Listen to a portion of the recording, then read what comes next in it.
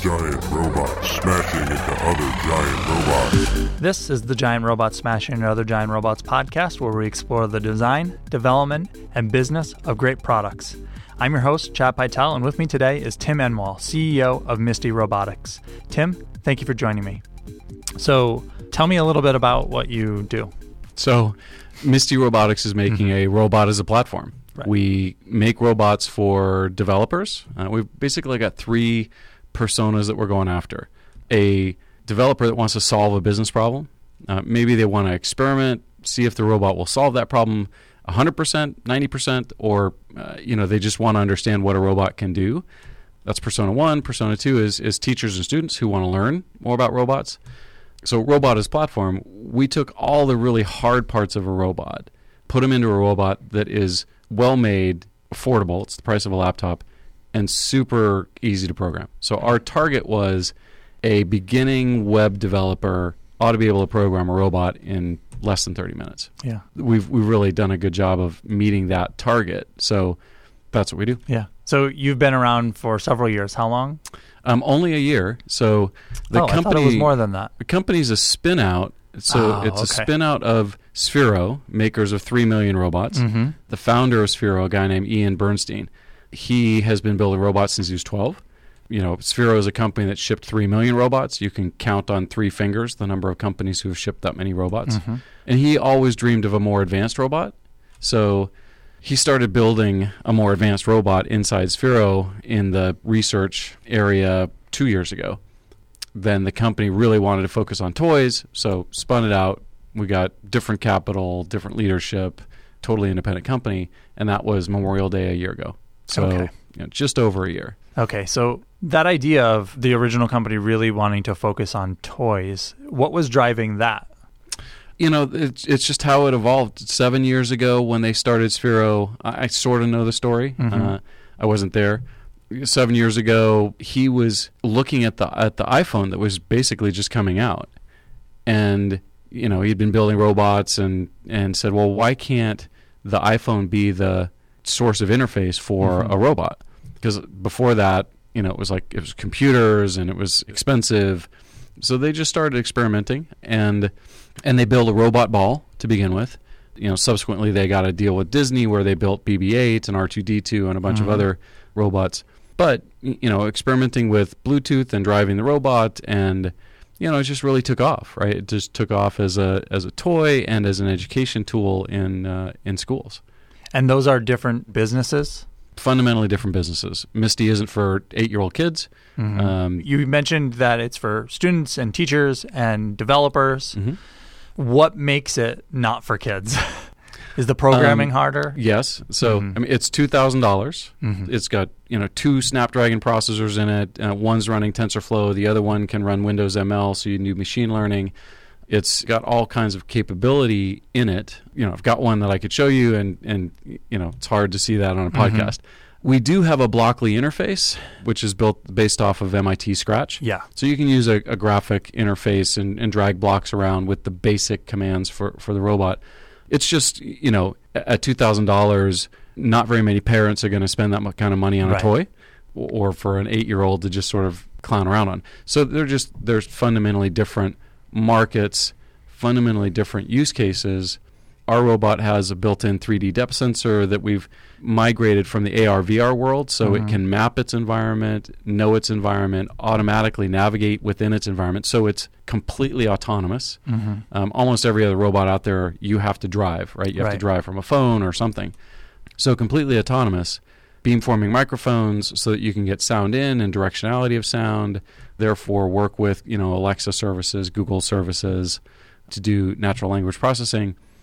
Great speakers so you can play music on it and do rich sound output. 4K camera, so we've built in face detection, face recognition, and all of that is accessible by, again, a beginning JavaScript programmer in 15 to 30 minutes.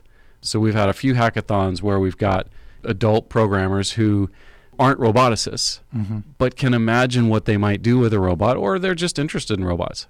And, they've come in and within 30 minutes they're hacking around and, you can see the little 12-year-old kid inside them. It's like, I can't believe I'm programming a robot. right? 30 minutes later, I can't believe I'm making this robot do some interesting, sophisticated things. Mm-hmm. So when you're building a robot that is going to be a platform for Mm-hmm. other people to use, Mm-hmm. what decisions go into deciding like what to actually put in it? Yeah, great question. At the highest level, you look at extensibility, right? Platforms are all about extensibility. Mm-hmm. And so you're looking at it and trying to figure out how extensible can I make it? And we've made it software extensible with the sound input and output, the video/camera input, the screen output, the drivetrain. It's got 2 arms on it, so it's got some expressivity. The arms aren't manipulating arms. Those are really expensive to deliver, but it's got expressivity. And then the head has 3 degrees of freedom, so, up, down, left, right, and tilt. So a lot of capability that you give people software access to. The 2 Snapdragons are also for extensibility, Mm-hmm. right? The one is running Android, connected to the camera and the navigation system, requires a lot of processing capability. We want to give people the extensibility of being able to train objects, learn and train objects, faces. And then the other processor is running Microsoft Windows IoT Core, and it's extensible in the sense that you can put your JavaScript down there and you've got a lot of processing and compute power available. Mm-hmm. And we made it hardware extensible. So, we knew that any random robot use case may need some other sensory input, may need, some other output. So an example, maybe you want to put a projector arm on the arm so that you can project an image as a source of information for a worker, mm-hmm. right? They go into a work environment, you want to project instructions or diagrams or whatever on a wall. Great. Right? Now you can extend the robot by replacing the arms. We'll publish the CAD. It's got USB and serial ports on the back, so you've got any USB device or serial device, input-output. We've made an Arduino backpack so that you've got access to all the Arduino shields. Mm-hmm. So now you've got all that extensibility from the Arduino world. Pretty easy to add, like Adafruit's Feather product line. So just a lot of extensibility is really, I think, the core answer to your question. Mm-hmm. In terms of price, did you set a price and then target and then build to that? Or did you build and then be like, oh, I guess it's going to be $2,000 to sell? A little bit of both. Mm-hmm. Mostly the price range is a function of there's some robots that are 5 to 10 times more expensive mm-hmm. that are autonomous and programmable. Now, Pepper, you can go onto, I think it's robotshop.com and see some pretty funky looking ones for $6,000, $7,000, $8,000. Network connected, mm-hmm. et cetera. In academia, there's a reasonably popular one called Turtlebot, which is almost the identical price mm-hmm. and with similar feature set. So I would say the price is sort of more set by that combination of feature set and competitive pricing and value proposition than just a pure, hey, whatever it costs me, I'm going to add a percentage and set the price there. Mm-hmm. And we also did quite a bit of price research.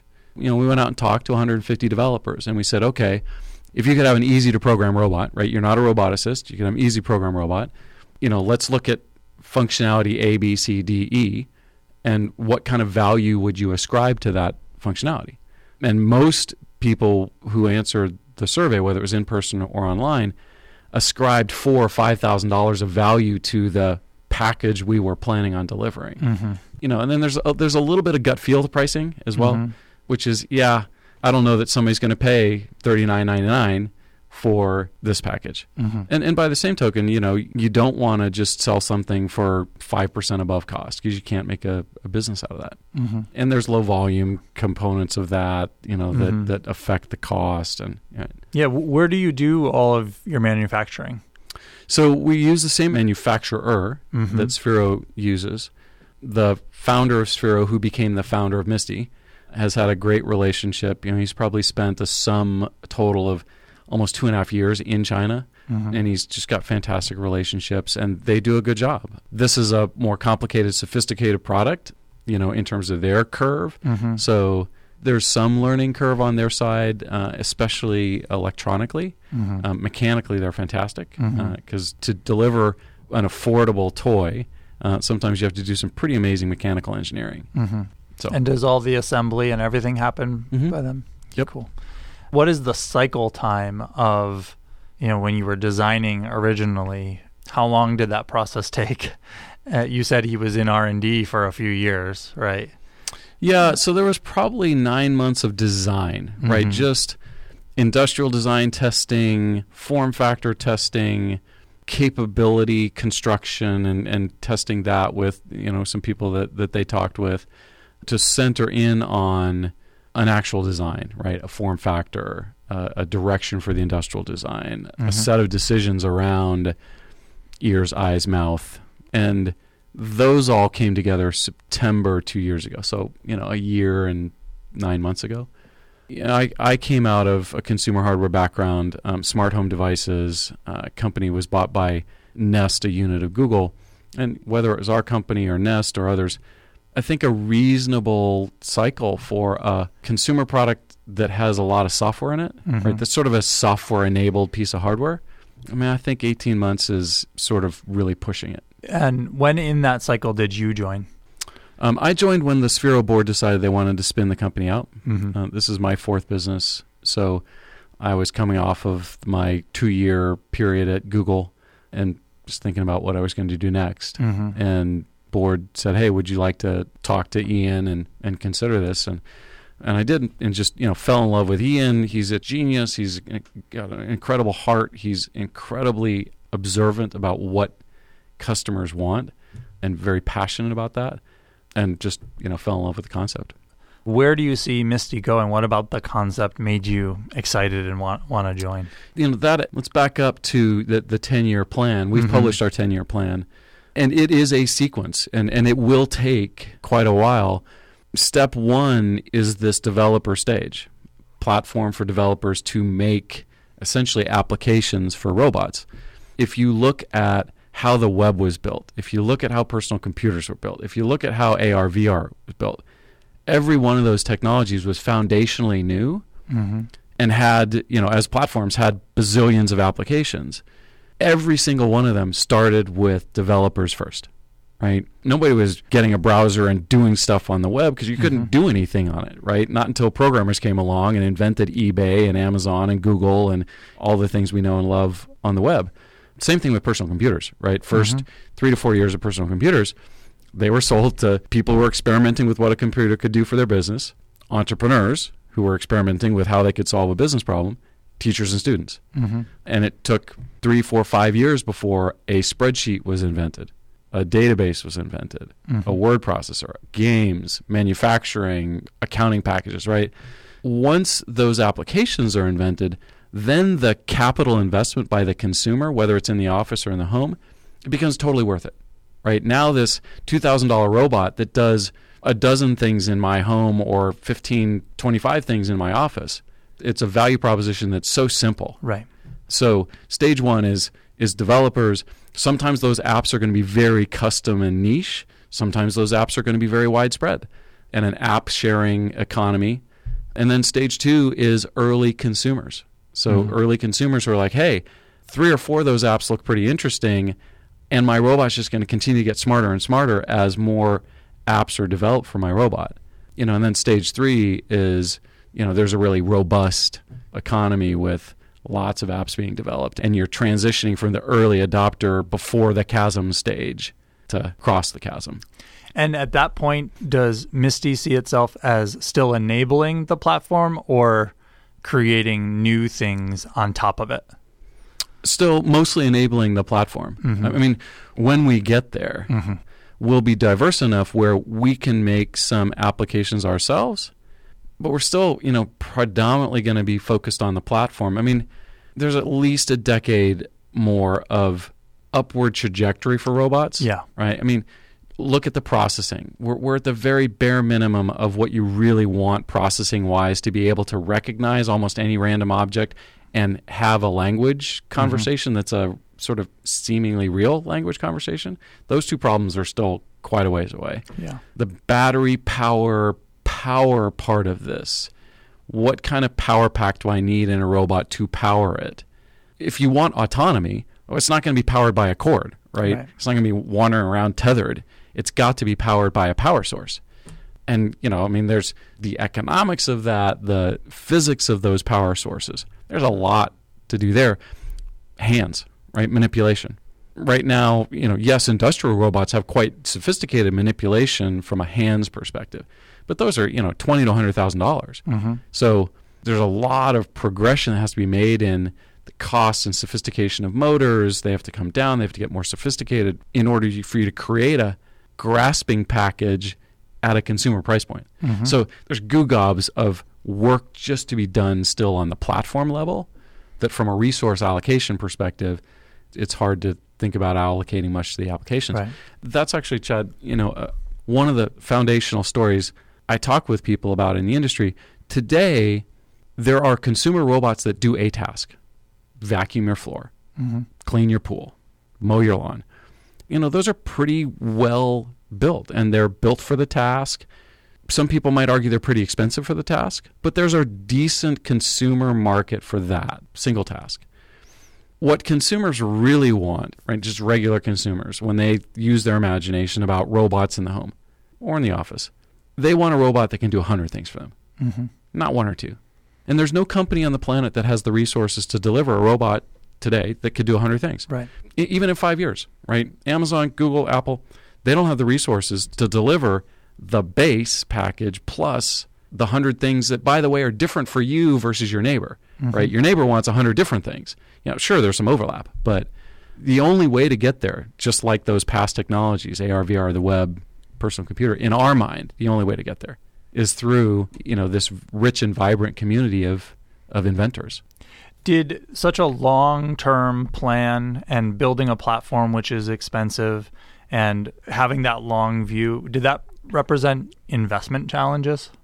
Like people deciding and raising capital to fund Misty? No, because each stage in and of itself is profitable. Each stage builds upon itself. Just looking at the developer marketplace of stage one, there's 20 million developers worldwide, and when many of those developers invent an app for their business or their industry, they're going to buy thousands of robots because it's going to be used 1,000 times in a luxury hotel room, or in an elder care nursing home, or a disabled home, or as a security bot, or right. So just that is a multi-billion-dollar business. And stage three, right? Stage three is the next Ford Motor. It's the next Apple.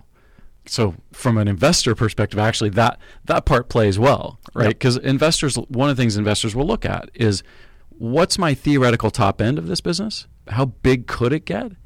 And a lot of businesses, you're looking at, well, the biggest it could ever get is $1 billion in revenue.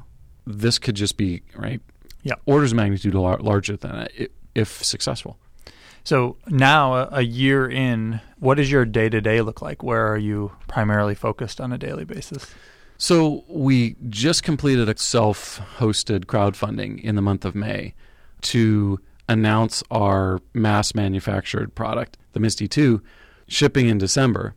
Did great, almost $1 million in revenue, over 200% of our goal, and we're just focused on completing the bring it to market process.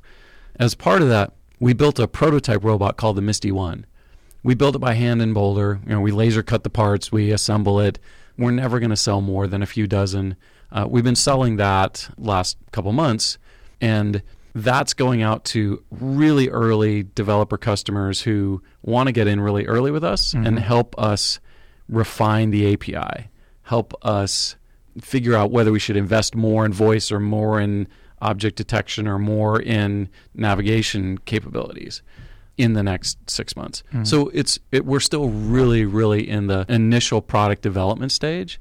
Early sales and marketing with the crowdfunding kickoff that ended a couple weeks ago, and just starting to go into the sort of outbound selling mode. I'm in Boston here because there's a trade show where we can talk to professional developers about, hey, here's an experimentation platform for you if you wanted to figure out what a autonomous seeing, speaking, hearing robot could do for your particular business problem. So we're just at the beginning of the... Yeah, and you personally, how do you spend your time now? Mostly in sales. Ian is a fantastic head of product. So user experience, product, design. So I don't need to spend an ounce of my time there. We're plenty flush with cash for foreseeable future. So I'm not fundraising. So I can really concentrate on selling and really being with the market and really evaluating schools, businesses, individual entrepreneurs. Is that who you're primarily spending your sales efforts on? Are schools, which would be like institutional? They would probably get more High than schools just and one. colleges. Yep. Right. Businesses. What about the individual entrepreneurs? How does that factor in?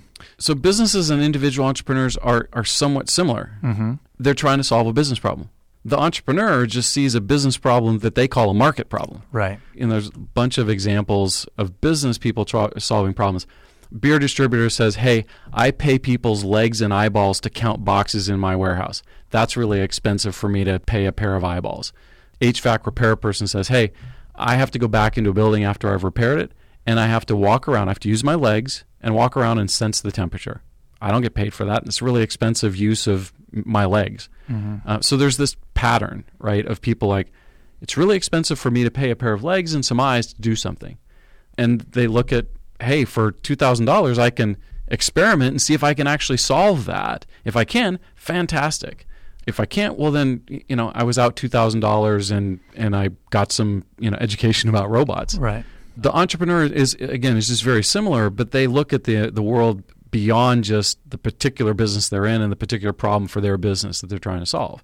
Can I take this robot and sell it to every HVAC repairman out there, right? Just here's the robot, you put it down, you walk out after you've done your repair, you come back the next day, you pick it up, and you go to the web and get your report, right? And it tells you what the temperatures are, where the cold zones are and the hot zones are, and whether your repair worked. Yeah. Guy who does sound checks in auditoriums. I need to find the dead spots. I have to walk around and use my ears or a meter to figure out where the dead spots are. That's really expensive and a boring waste of my time. If I could put a robot down, have it cruise around the auditorium, great. I can figure out where the dead spots are. So that's where the individual entrepreneur fits in. And how do you reach them is a different question. That's a harder question, and it's through things like digital advertising. It's through things like podcasts and broadcast and blog posts, and just trying to create awareness through places where entrepreneurs might pay more attention.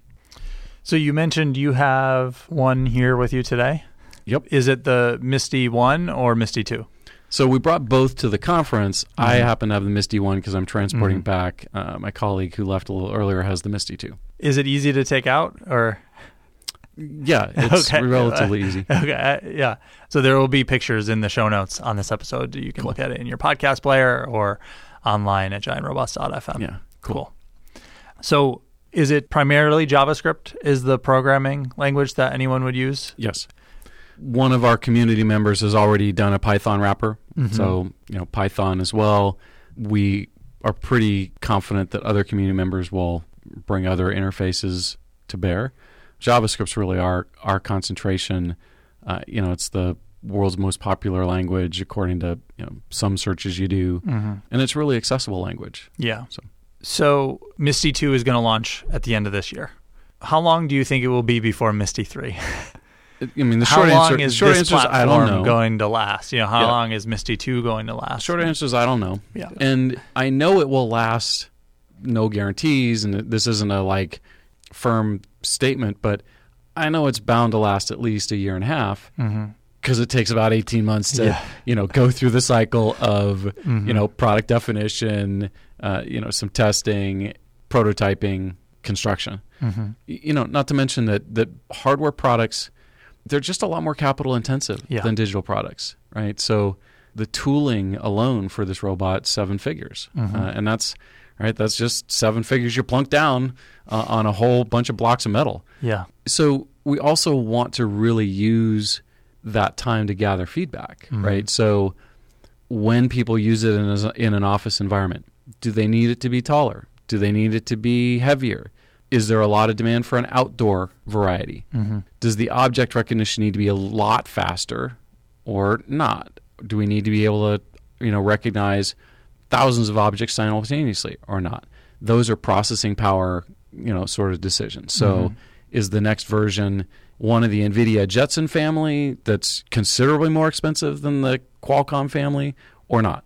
So just a lot of and you feedback. mentioned it's extensible, so there's also possible things that you might discover and you say, hey, we can solve this, or we can release this add-on or something like for that. Sure. Yeah, for sure. I mean, that's the value of the USB and serial ports and this magnetic backpack is we or third parties can make all kinds of accessories that extend the robot for a lot of different purposes. So what's the biggest challenge for the business at this point? The biggest challenges are all technical. Despite the fact that we come out of a company that's built 3 million robots for 7 years, it's still hard. Right. I've built consumer electronics products before, sold them to Google Nest. When you're adding motors, it's not even like the third dimension; it's like the fourth dimension of complexity, where not only are you dealing with the physics of the motors, but you're also dealing with the implication of the motors on the camera. Is it vibrating? Yeah, a little bit. Yes, your cell phone vibrates because it's in your hand, or when you walk around, it's going to vibrate too. But you're just dealing with the effects of that. In some ways, it probably wouldn't be incorrect to say it's among or the most complicated consumer electronics. I think that's true. Thing out there. Yeah, I think that's true. I mean, it's hard for me to. So you're not necessarily a car is pretty. A car, right? That is for consumers, and increasingly consumer electronic based. But so that is, but the cost is very different for a car than it is for a Misty. Yeah, exactly. Another reason we worked on Misty 1 is so that we could really work on that technical risk basically in a linear fashion. Yeah. So get Misty 1 into the hands of a few dozen customers. It's all the same software, all the same electronics. So we're constantly just solving and reducing the technical risk every month as we drive through the Misty 1 release and then into the Misty 2 series of prototypes. Is a lot of the risk driven by the constraints that you have? Like, we're creating something for consumers, right? I imagine if money was no object and it could cost whatever, you're not necessarily unsolved problems in robotics. Totally. Yeah, that's totally right. Because cost and price is a constraint. Take an example, heat dissipation. Okay, well, you got 2 cell phone processors in enclosures, so you got to deal with heat, and it's a known problem. But you do have to consider the cost of it, and you have to consider, the impact on some of the other systems around it. I mean, a good example is this 3D depth sensor. It's pretty precise. So if there's deformation of the plastic around it by, it's not a nanometer, but it's not far off from that sort of deformation. Well, the kind of heat created in plastic shrinkage and expansion can create some deformation. So do you bolster it with stronger metal so you don't get the deformation and stuff like that? So you're going to a conference. What's the name of the expo? It actually just ended, so it just came from the end of it. It's called LiveWorks, which is a PTC-centric, mostly CAD and manufacturing automation and IoT conference. So, IoT developers, there's sort of a lot of natural overlap with what we're doing and IoT developers because there's a maker component and there's a software component. So when you're there and you're headed back now and you're thinking like, was it successful or not? Like, what is the key metric of success or what are you hoping to get out of that event? At this stage, because we don't have a robot that somebody could walk away with. Right, like here's $2,000. Exactly. Thank you. At this stage, it's really walking away, certainly with leads. People want to solve a business problem, and we're going to have follow-up conversations, and we got dozens of those, which is good. More importantly, it's just continuing to validate the product market fit. Yeah. So we're not likely to talk to students and teachers, not at this kind of conference. We are likely to talk to people who want to solve business problems and experiment with what a robot can do. And so just a lot of conversation, gauging the interest, and getting leads. Right. And both out of the crowdfunding campaign, the crowdfunding campaign taught us we have a company and a business. Like, hands down, no question, those 3 personas came at us well. Then at a conference like this, some of it's refining the message, but mostly it's just how many people, Yeah, so if 3 people over the course of the conference come up to you and they're in your target market and they say, does it do this? And the answer is no. Well, then you're starting to learn people care about this, and maybe we either need to get out in front of that message that it doesn't do that or take it into account. Yeah, actually, that's a great comment. We were just talking at the end of the show yesterday as the show for the day was wrapping up. And one of the things that my colleague observed was we never get the statement, oh, but your robot doesn't have this. Mm-hmm. So it sort of reinforces we've put in a really great set of capability. The one exception is hands, right? Your robot can't manipulate eggs or dishes or clothing or boxes in the office, which is all true. So that's a massive, your robot can't do this. Right. A year and a half ago when we were sitting down and really thinking about product market, one of the things we did is we asked ourselves, what human beings do other human beings pay to do tasks? Because that proves that there's a financial value proposition. Then for those, we broke down the tasks by role. So in the office, receptionist, greeter, inventory clerk, security patrol, et cetera. What tasks do those people perform? In the home, butler, maid, nanny, nurse, lawn care, what tasks do they perform? And a lot of those tasks require hands. 30 to 40% of them didn't, right? They just required mobility, ears, eyes, mouth, and some other sensing capabilities. That gave us confidence that if you will, the what can a robot do space was wide enough that we could start in this era when you can't deliver manipulation for a consumer price point. When you're manufacturing, I imagine you have to make manufacturing commitments. Like, we're going to have to manufacture this many units. So is the crowdfunding campaign meant to mitigate that process as early as possible of knowing whether you've sold that much? Yes. It's definitely, for us or anybody that does crowdfunding, it's one of the primary purposes of doing crowdfunding is you have to decide how much capital do you want to plunk down into parts. Again, and it's not capital going to labor. It's capital is just going into buying Qualcomm processors and other things. In today's day and age, given the economy, a lot of things are scarce. And so lead times on a number of our parts are just astronomically high. So you have to make those purchasing decisions months in advance. So you have to take a risk as a company, and every widget company on the planet faces this risk. Am I out of stock, or did I lose revenue? And you're guaranteed to be on one side or the other of that line always. Right. It's just a matter of how far on one side or the other are you. And as a startup, cash is so scarce. It's so valuable, that you're far more willing to be on the out of stock end of the spectrum than you are on the, I'm sitting on a year worth of payroll. And it's all in Qualcomm processors, right? That I can maybe sell on the gray market for 50 pennies on the dollar. So yes, the crowdfunding campaign is a huge component of how many, and then do we have a market? So as we think about selling on a month-to-month basis, what kind of run rate does that look like? So months in advance, we can start to purchase the run rate of components. And so I recognize this is a hypothetical, and it didn't happen, but like, what would have happened if it wasn't successful? What would you have learned or adjusted or done differently? If it really depends on like how much unsuccess there was. Because we talked about this as a company before we launched it. Hypothetically, go back to the drawing board and conceive of a different product, because product market fit, right? The hypothesis of what the product market fit is just wasn't there.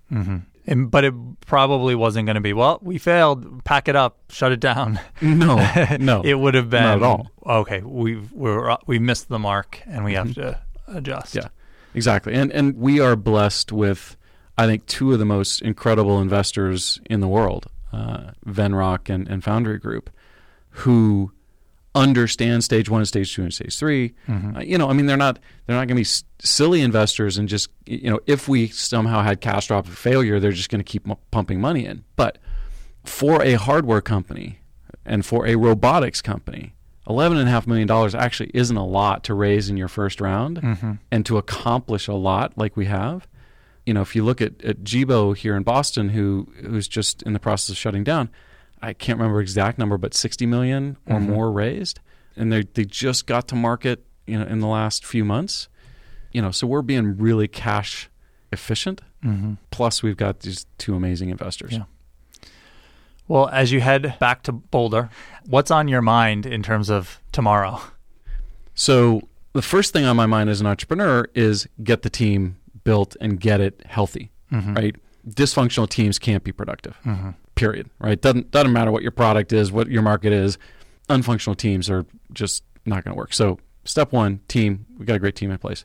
Step two, I got to bring a product to market to begin the race. And then step three is sell and market to figure out if you can win the race. So most of it's in the just making sure that we're properly down the product path, and more of me is turning my attention to sales and marketing and just continue to get out. And so if people want to learn more, are interested in Misty, where can they find out more? And maybe Misty Robotics pre-order, right? Yes. So the crowdfunding campaign is over, and the price, right, the awesome 50% off price went away May 31st. It's $19.99 until we start shipping, and price will go up some more after that. So there's a pre-order price, mistyrobotics.com, all kinds of information there, the technical details, lots of examples of what you can do, and pre-order there. Cool. And if people want to get in touch with you or follow along with what you're doing, how can they best do that? So I write a regular blog post on Medium, Tim Enwall. I'm first initial, last name at mistyrobotics.com. If you want to reach out to me there by email. You can also info@mistyrobotics.com will get me in it, get to me as well. Yeah. Tim, thank you for sharing today. You got a long road ahead of you, and I look forward to seeing everything that Misty does in the future for stage 1, stage 2, and beyond. And wish you all the best. Thank you for joining me. Thank you. Well, in many ways, we built Misty for you, right? As a developer and a person who runs a development shop. So looking forward to perhaps customer of yours saying, "Hey, what could a robot do for me?" Or you actually having some ideas. That would be fun. Very confident that it will come up. So machine learning, augmented reality, a little bit of VR, and things like Internet of Things and robotics are very much on the forefront of everything our forward-looking customers are looking at. And if we want to stay relevant, and as developers ourselves, we're very interested in all of those things. So, well, we made this for you. Yeah, cool. Awesome. Thanks very much. Yeah. You can subscribe to the show and find notes for this episode at giantrobots.fm. If you have questions or comments, email us at host@giantrobots.fm. And you can find me on Twitter at cpytel. This podcast is brought to you by Thoughtbot and produced and edited by Tom Obarski.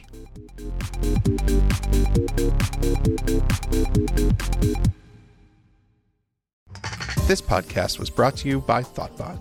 We are experienced designers and developers who turn your idea into the right product. With local studios in Boston, San Francisco, New York, London, Austin, and Raleigh, let's build something great together.